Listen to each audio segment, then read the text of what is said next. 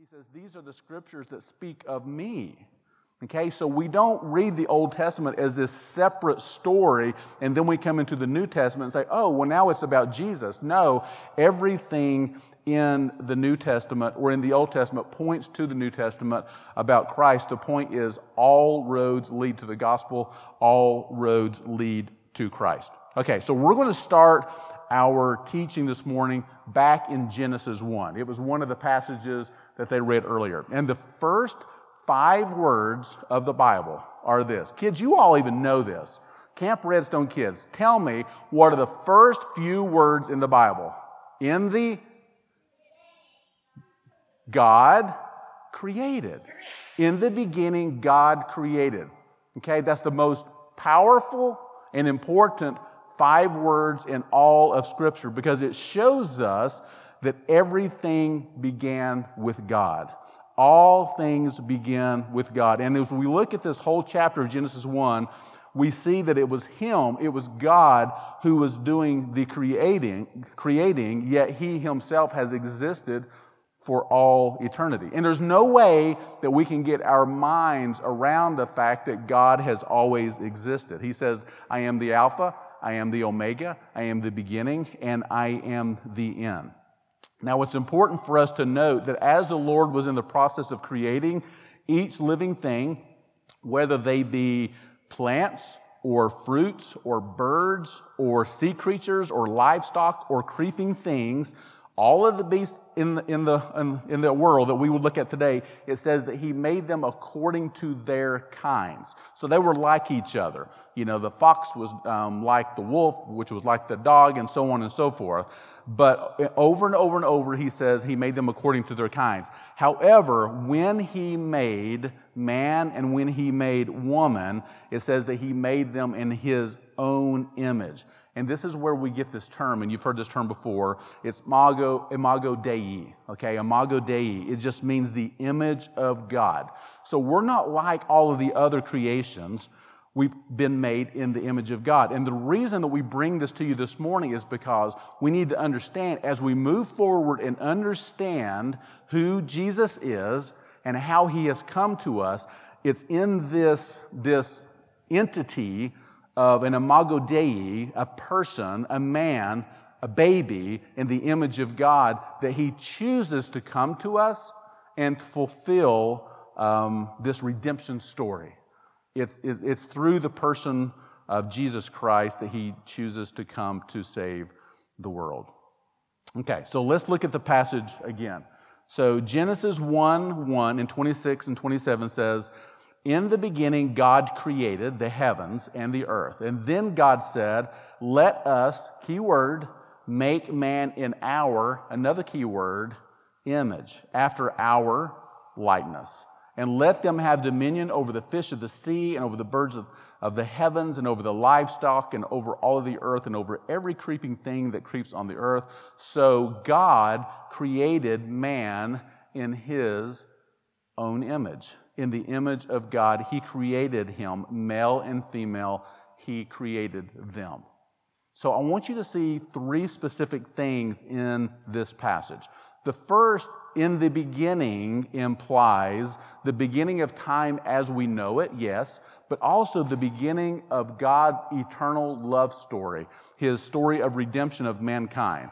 And this is also seen in our Galatians 4:4 passage where it reads, when the fullness of time had come, which is a very specific date that was planned by God, that He had appointed for all eternity in which He Himself would fulfill these things. The fullness of time, or as Matthew 5:18 says, for truly I say to you, until all is accomplished. So the first point is that God had a plan. The second point that you need to make note of in this particular passage is, we know that, even God Himself is the creator of all things. Now, we know that. Even Camp Redstone said that a moment ago. In the beginning, God created. God Himself is the creator of all things. And then the third part is, it was the Godhead existing in 3 parts, the Father and the Son and the Holy Spirit, that was active, and they were in unison as one in the creation and in this creation process. If you'll notice, this passage make man in our image, and then it jumps to God, singular God created man in his own image, in the image of God. He created them. So Scripture, in doing this, is declaring that Jesus himself was there and he was a part of this creation, and therefore he is fully God. Okay, so we're going to look at a couple of other passages together. Okay, look at this one with me. Colossians 1, 16 and 17. We read this a moment ago. This is speaking of Christ. Colossians 1 says, "For by him," who is the him here? It's Jesus. Okay? So, for by him, by Jesus, all things were created. In heaven and on earth, visible and invisible, whether thrones or dominions or rulers or authorities, all things were created through him and for him. He is before all things, and in him all things hold together. So Genesis 1 tells us that God created. Colossians 1 tells us that Jesus created, and you know where I'm going with this. Consider these passages also from Colossians 1:15. It says that he is the image of the invisible God. We read Hebrews 1 a moment ago. He is the radiance of the glory of God and the exact imprint of his nature. And then John 1 we read, in the beginning was the Word, and the Word was with God, and the Word was God. So when Matthew 1:23 says, "Behold, the virgin shall conceive," this is our Christmas passage, "and bear a son, and they shall call his name Emmanuel," which means God with us, that is precisely what it means. Jesus himself is God, eternally existing as the Son of God, creator and sustainer of all things which were created by him and were created for him. And that takes us to our first point today, okay? The glory of the Advent, Camp Redstone, listen to this. This is so important. The glory of the Advent rests upon the truth that Jesus was and is fully God. We've got one point today, and this is the first half of it. Jesus was and is fully God. Wayne Grudem wrote Systematic Theology, and he reminds us that in John 8:57 and 58, when asked if he had seen Abraham or not, Jesus responded by saying, "Before Abraham was, I am." And when he did so, they picked up stones to throw them at Jesus because what he had said was blasphemous. Okay, because we know that in Exodus 3:14, God said, "I am who I am." And Jesus, in using this "I am" term, he was declaring himself to be God. So either what he is saying is true, or he's blaspheming the name of God, and they're going to stone him. And I was trying to figure out this week, I was at the Redstone office, I was upstairs at the coffee company, and I was just struggling, like, how do I take this concept of God being creator and the Holy Spirit and God the Father and God the Son all being active in creation and Jesus being Emmanuel, which is God with us? How do I take all of that and break that down into simple terms? And I just gave up. I was like, I don't know. I don't know how to do it. So I just put my stuff aside and I was like, I'm just going to go walk and I'm going to go pray. And I was walking and I was praying and I was at the covered bridge and there was this passage that came to me. And literally, I didn't know where it was. So I had to go back and I had to look it up and find out where it is. Let me read this passage to you. Colossians 2:9, it says it this way. And it breaks it down and it makes it so simple. It says, "For in him," Jesus, "in him the whole fullness of the deity dwells bodily." And I'm like, yeah, that's it. That's it. In Jesus, all of the deity of God dwells bodily. In Jesus, all, or every bit, or the fullness of the deity of Almighty God dwells, and I absolutely just love that concept. This is why when Philip says to him in John 14:8, "Lord, just show us the Father, and that will be enough," Jesus looks at Philip and says, "Whoever has seen me has seen the Father." And earlier he had said, "I and the Father are one." And as this Advent series builds to the point that the Christ child is born, we will see how important that it is that eternal God himself came to earth.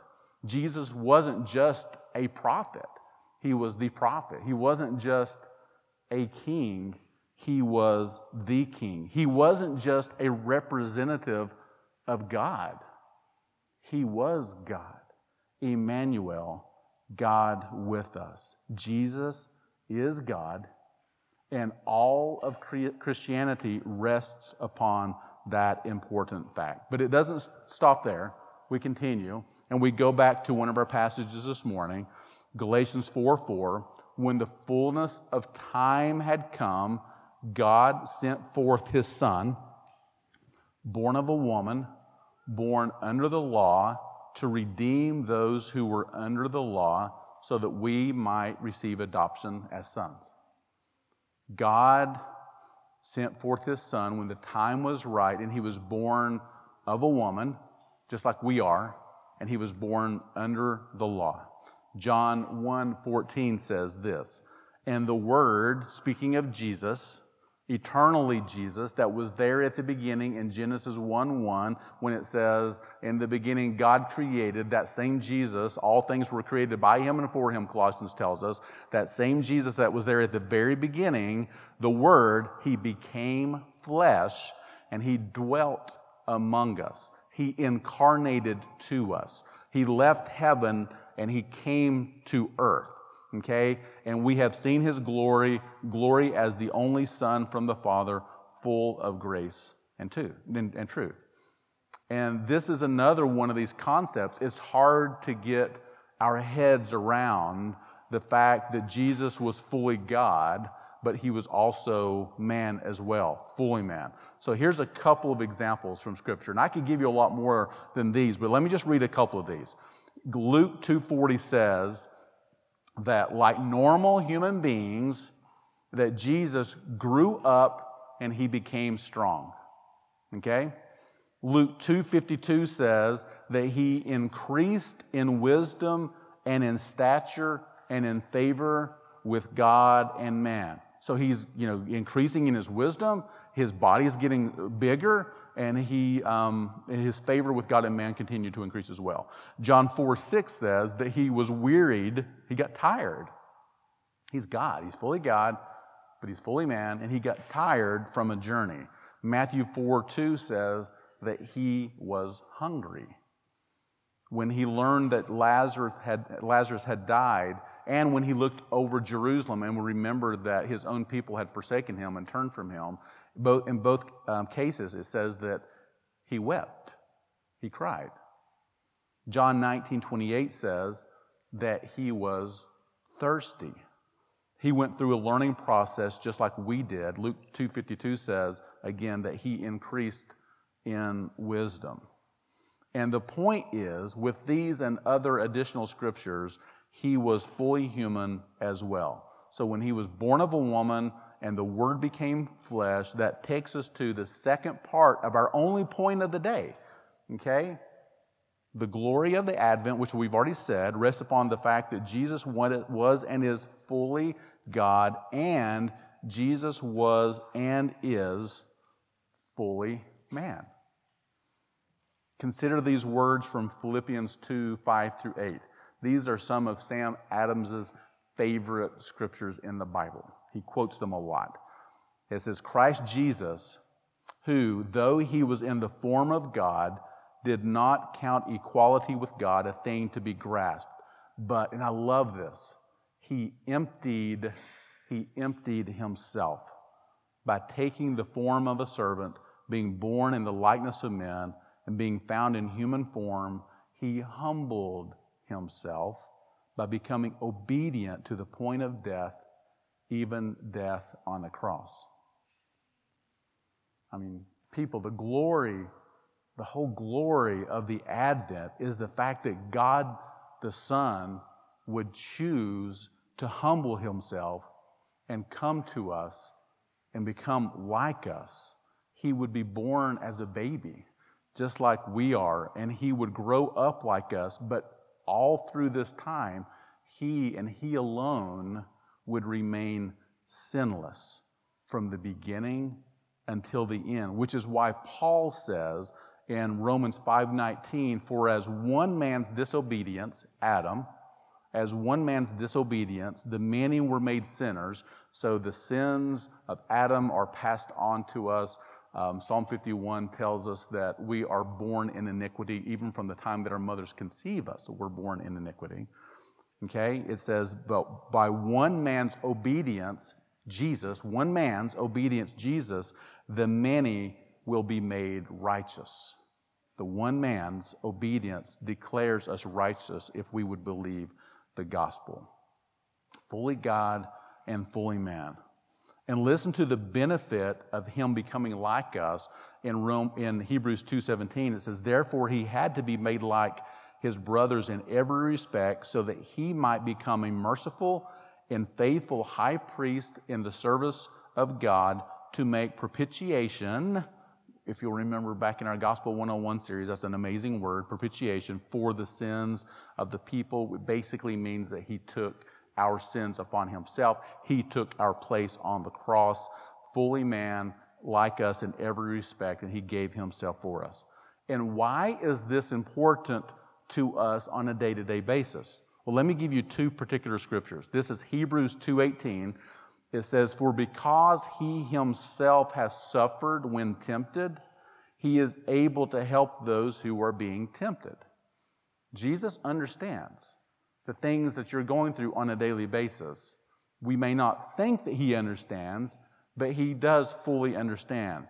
Hebrews 4:15 says, for we do not have a high priest who is unable to sympathize with our weaknesses, but with one who in every respect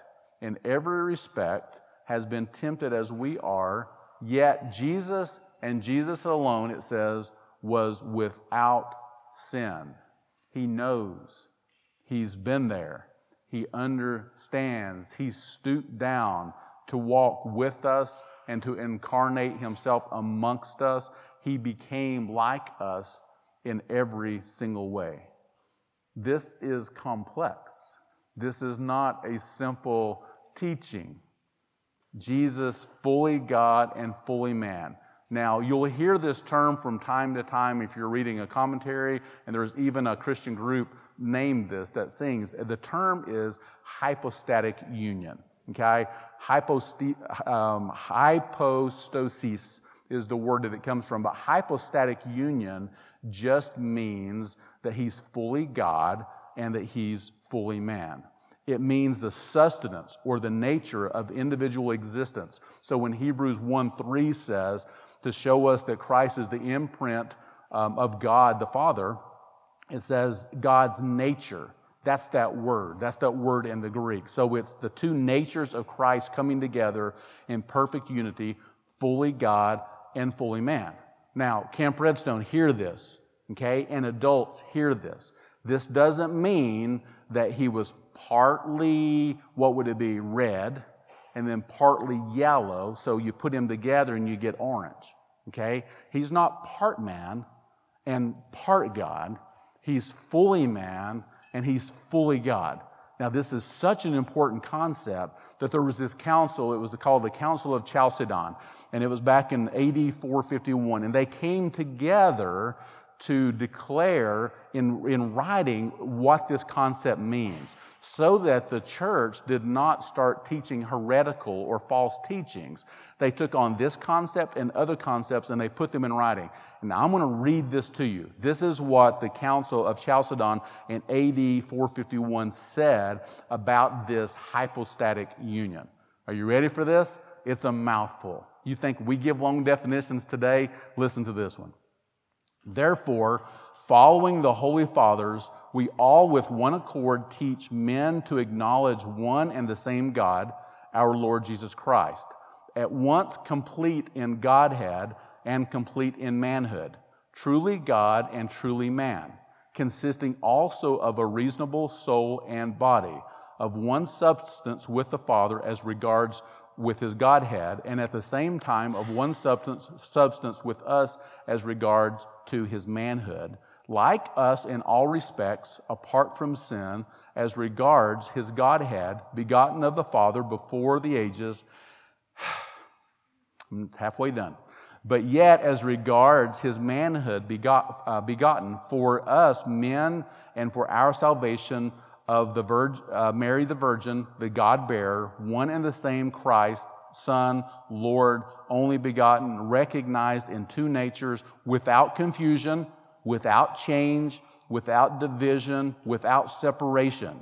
The distinction of natures being in no way annulled by the union, but rather the characteristics of each nature being preserved and coming together to form one person and one substance, not as parted or separated into two persons, but one and the same Son and only begotten God, the Word, Lord Jesus Christ, even as the prophets from earliest times spoke of him, and our Lord Jesus Christ himself taught us, and the creed of the fathers has handed down to us. Okay, now I want you to repeat that back to me, and let's go over that. That's the hypostatic union. And the Chalcedon Council said we have to do our very best to explain this in a way that we can carry this concept, from generation to generation to generation, so that our kids would not see Jesus as orange. He's not a mixture of God and man. He's fully God and he's fully man. And I know that that's one ridiculously long definition, but it's such an important concept that we want to make sure that we walk out of here today. If we haven't heard anything else, all I know is that Pastor Jerry said that Jesus is fully God and he's fully man, and if you get that, you get 100 for the day. You can forget everything else that I've said. Okay? And I'm going to close with this. Everything that we're going to be learning about and singing and discussing and celebrating over the next month is tied to this critically important fact, this important truth. All of our hope rests upon this truth. All of the gospel rests upon this truth. All of eternity rests upon this truth. Christianity is not like other religions where people are trying to make them presentable to their God. No, with Christianity, the eternal God who created everything, are you hearing this? Fully God, fully man, he comes to us and he comes for us. This, my friends, is why we celebrate Advent and why we celebrate Christmas. It's why we sing, O come, Emmanuel. Rejoice, rejoice, Emmanuel. He's come to us, O Israel. It's why we sing joy to the world, the Lord is come. It's because he is Lord, fully God and fully man, and he has come to us. Matthew 1:23, I said it earlier, behold, the virgin shall conceive and bear a son, and they shall call his name, look at this, everybody see it, it's up on the screen, they shall call his name Emmanuel, God with us. Jesus, fully God, fully man. Advent, we wait for him. We're reminded that he came once, which is why we celebrate Christmas, and we're reminded that he is coming again. This is why we take communion, to remind ourselves that he is going to come back for us. So we're stepping into this season of Advent, this season of waiting.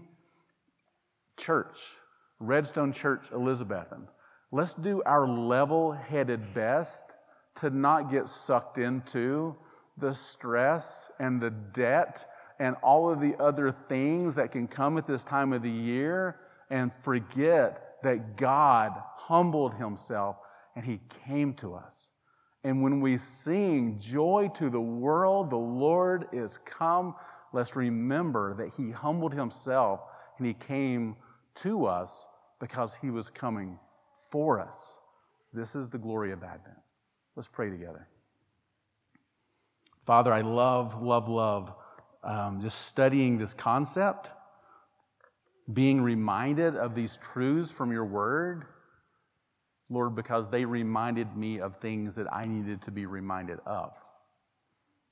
Lord, thank you for coming to us. Lord, thank you for becoming a man like us. Lord, thank you for humbling yourself so that you might present yourself as the one and only sacrifice, the propitiation, the one that would take our place.